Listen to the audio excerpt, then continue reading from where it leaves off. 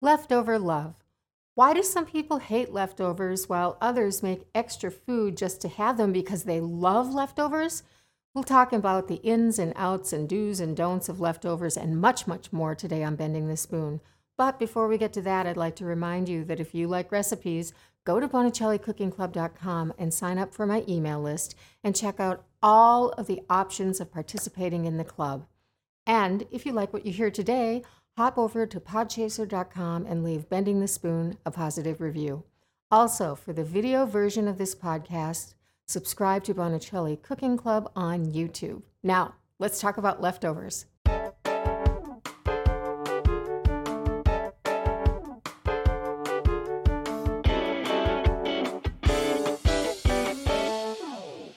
Everyone has a stance on leftovers from a holiday meal and leftovers in general. Some people love them, even plan extra food to have them, while other people pack leftovers up and give them away just to get them out of the house. The term leftover in and of itself implies subpar quality, even low class, something you'd never serve to company and not as good as the first time around.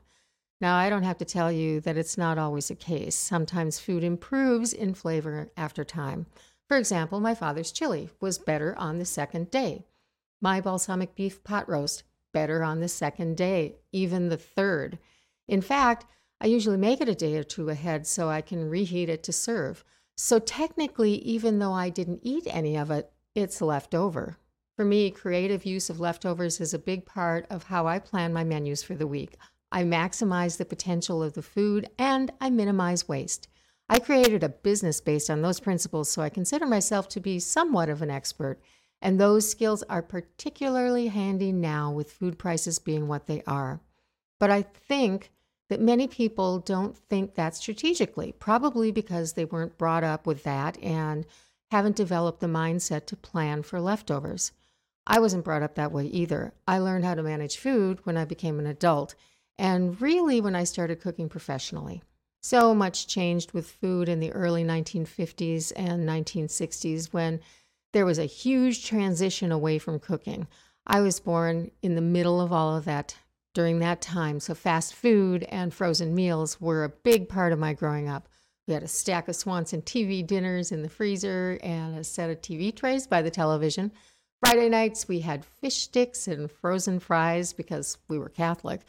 Unless it was a holiday, there wasn't a lot of actual cooking going on. And when there was, occasionally my mother would make her version of chop suey, which was delicious, or my father would make his chili right on the second day. But by the time the third day rolled around, it wasn't special anymore. Holidays were a whole different story. There was a lot of cooking, and it was pretty festive. Aside from the fact that my grandmother usually contributed a homemade pasta and a couple of amazing side dishes and her fantastic cranberry sauce, our Thanksgiving meals were pretty typical Midwestern fare. Turkey, mashed potatoes, gravy, green bean casserole, sweet potatoes, and brown sugar and marshmallows, and some sort of Jell-O Cool Whip thing. Oh, and pie. We'd have leftovers for days, and by the time we were done, we were happy to wait a year to do essentially the same meal all over again. Now, judging by the amount of frozen, prepackaged food in the stores and skyrocketing sales for home-delivered restaurant food companies, I'd say that many people only deal with leftovers on holidays. The trick is knowing what works, what reheats well, how to reheat it, what will freeze, and what just won't hold up. More on some leftover food management ideas in a minute, but for now, it's time for our featured ingredient. This week's featured ingredient is the mushroom. I love mushrooms. Here in Minnesota, we have so many resources for beautiful mushrooms. We have several companies that forage and others that grow mushrooms in controlled environments.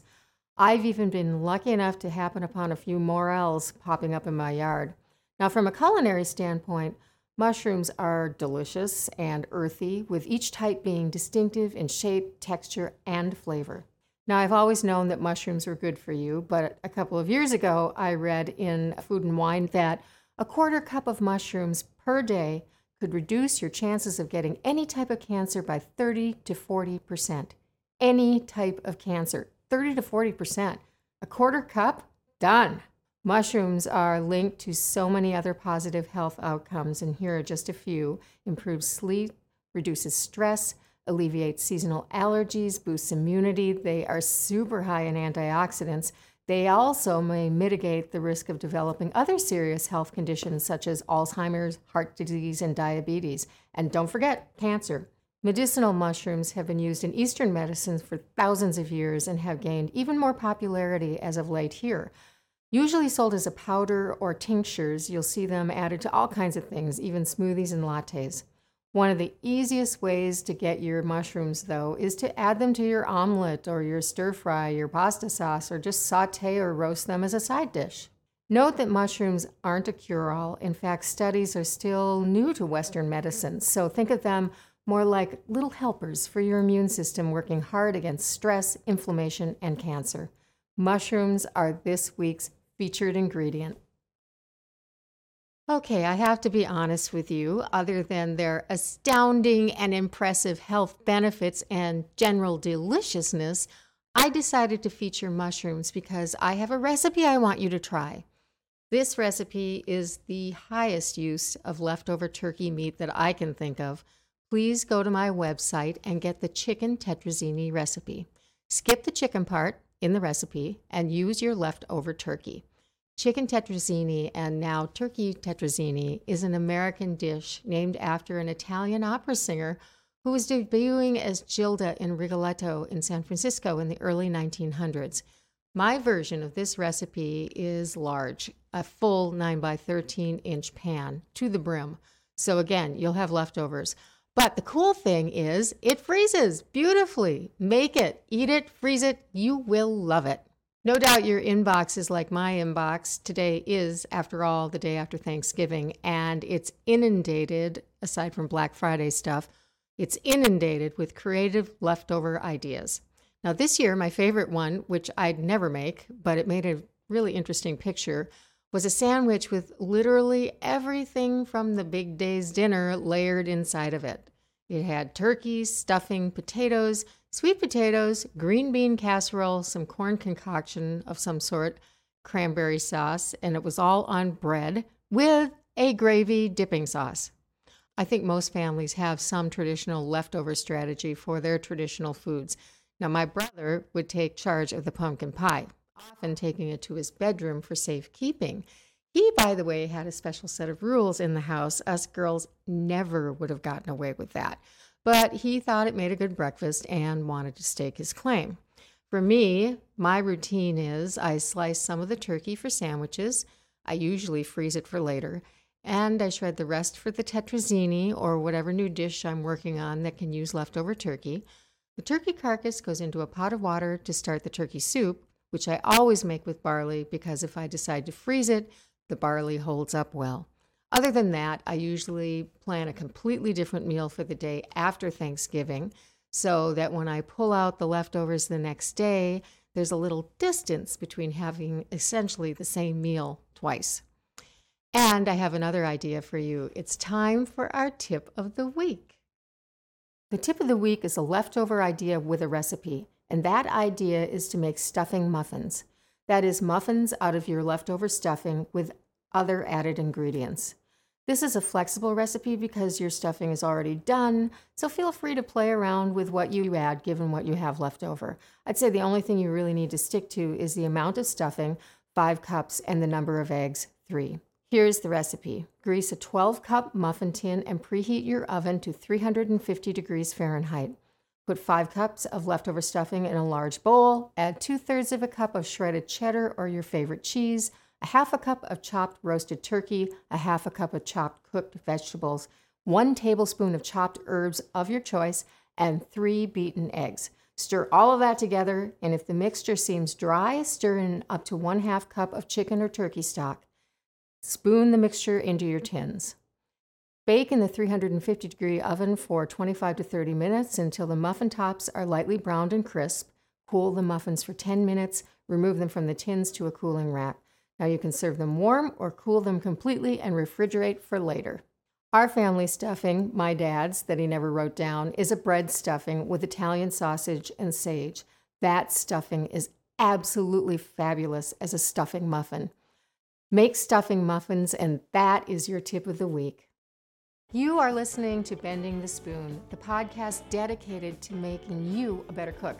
I'm Chef Laura Bonicelli, and I want to remind you that if you like recipes, go to BonicelliCookingClub.com and sign up for my email list and check out all of the options of participating in the club. And if you like what you hear today, hop over to podchaser.com and leave Bending the Spoon a positive review.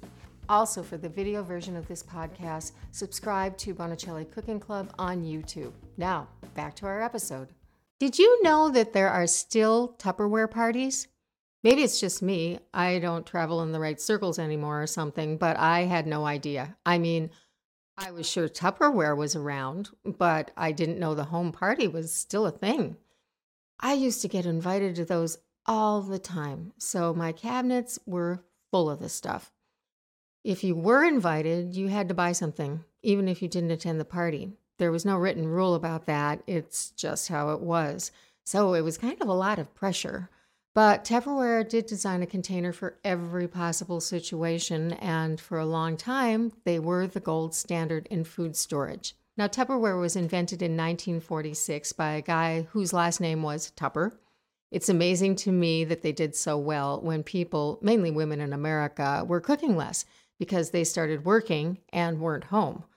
It must have been those pictures of those entire cabinets and refrigerators filled with perfectly stacked, colorful, beautiful Tupperware. It made you just have to have it. But I don't have any Tupperware nesting bowls anymore. I prefer simplicity in food storage, a few things that do a lot instead of a lot of things that only work for one thing, and also lots of containers and doodads I never use. And lids. I really like interchangeable lids. So there are some cool companies out there doing cool things with food storage. I've got a link in the show notes to view some of my favorites.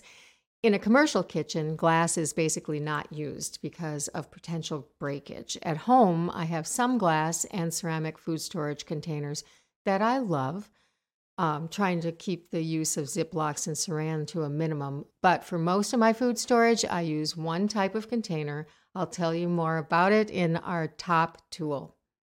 There are so many ways that being a professional chef has influenced my home kitchen, and it certainly has when it comes to storing food. Now, since we're talking about leftovers, I thought I'd share my favorite storage containers for most of my leftovers, stocks, and freezable items, and they are pint and quart deli containers with lids. Why do I love these so much? Well, they are reusable and they are inexpensive. They are plastic, and that's sort of a downside because the world has a big plastic problem. But for food storage, glass is an issue because it can break. Now, plastic can break too, but these are pretty durable, and as I said, they are reusable. My favorite thing about them is they come in 2 cups and 4 cups, and it's great to know that because I often use them to measure liquids, and I always know how much of any given item I have. That comes in very handy with stocks and leftovers. Another great thing is they stack inside each other completely, so you don't need a dedicated Tupperware cabinet. They store efficiently. So that's my top tool, pint and quart deli containers with lids. You can find out more and where to get them on my Benable site. There's a link in the show notes. My husband and I were talking the other night about saving food that you have absolutely no intention of eating. You know, put the leftovers in the fridge to time out, so you can throw them away without feeling guilty. Now, the only time I've done this, I believe, is when I've been making something that I didn't like. I try not to do that either, but I'm an inventor when it comes to cooking, so I experiment when I'm writing recipes, and even though I don't like it, I'm not afraid of failing. So every once in a while, I do.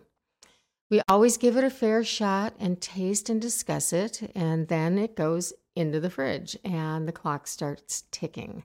Speaking of a ticking clock, if you're wondering how long things really do keep in your refrigerator, I have a fantastic free app suggestion for you. It's called Food Keeper. It was developed as a joint project between Cornell University's Department of Food Science, Food Marketing Institute, and the U.S. Department of Agriculture's Food Safety and Inspection Service. That was a mouthful. You can even enter the food in your refrigerator into it, and it will alert you when it needs to be tossed.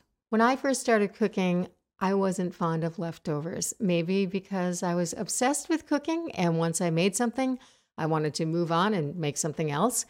But I realized early on that managing leftovers well is a significant part of successful home cooking. If you want to have food for you and your family that is healthy and delicious, if you want to save money, which is critical to everyone right now, it takes planning and a lot of knowledge. So here are some things to think about. How long will each leftover last? What are you going to simply reheat and eat? What can be frozen?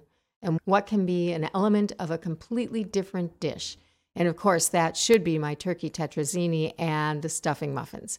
The next episode of Bending the Spoon is about America's obsession with competitive cooking. I'm calling it Cooking and Traumatic TV. Till then, thank you so very much for listening to this episode of Bending the Spoon. If you like this episode, or if you think someone else would find it useful, please leave a review on podchaser.com. And if you have any questions for me, find me on Instagram or YouTube, or go to bonicellicookingclub.com and leave me a message. Thank you, and go and make some magic in your kitchen.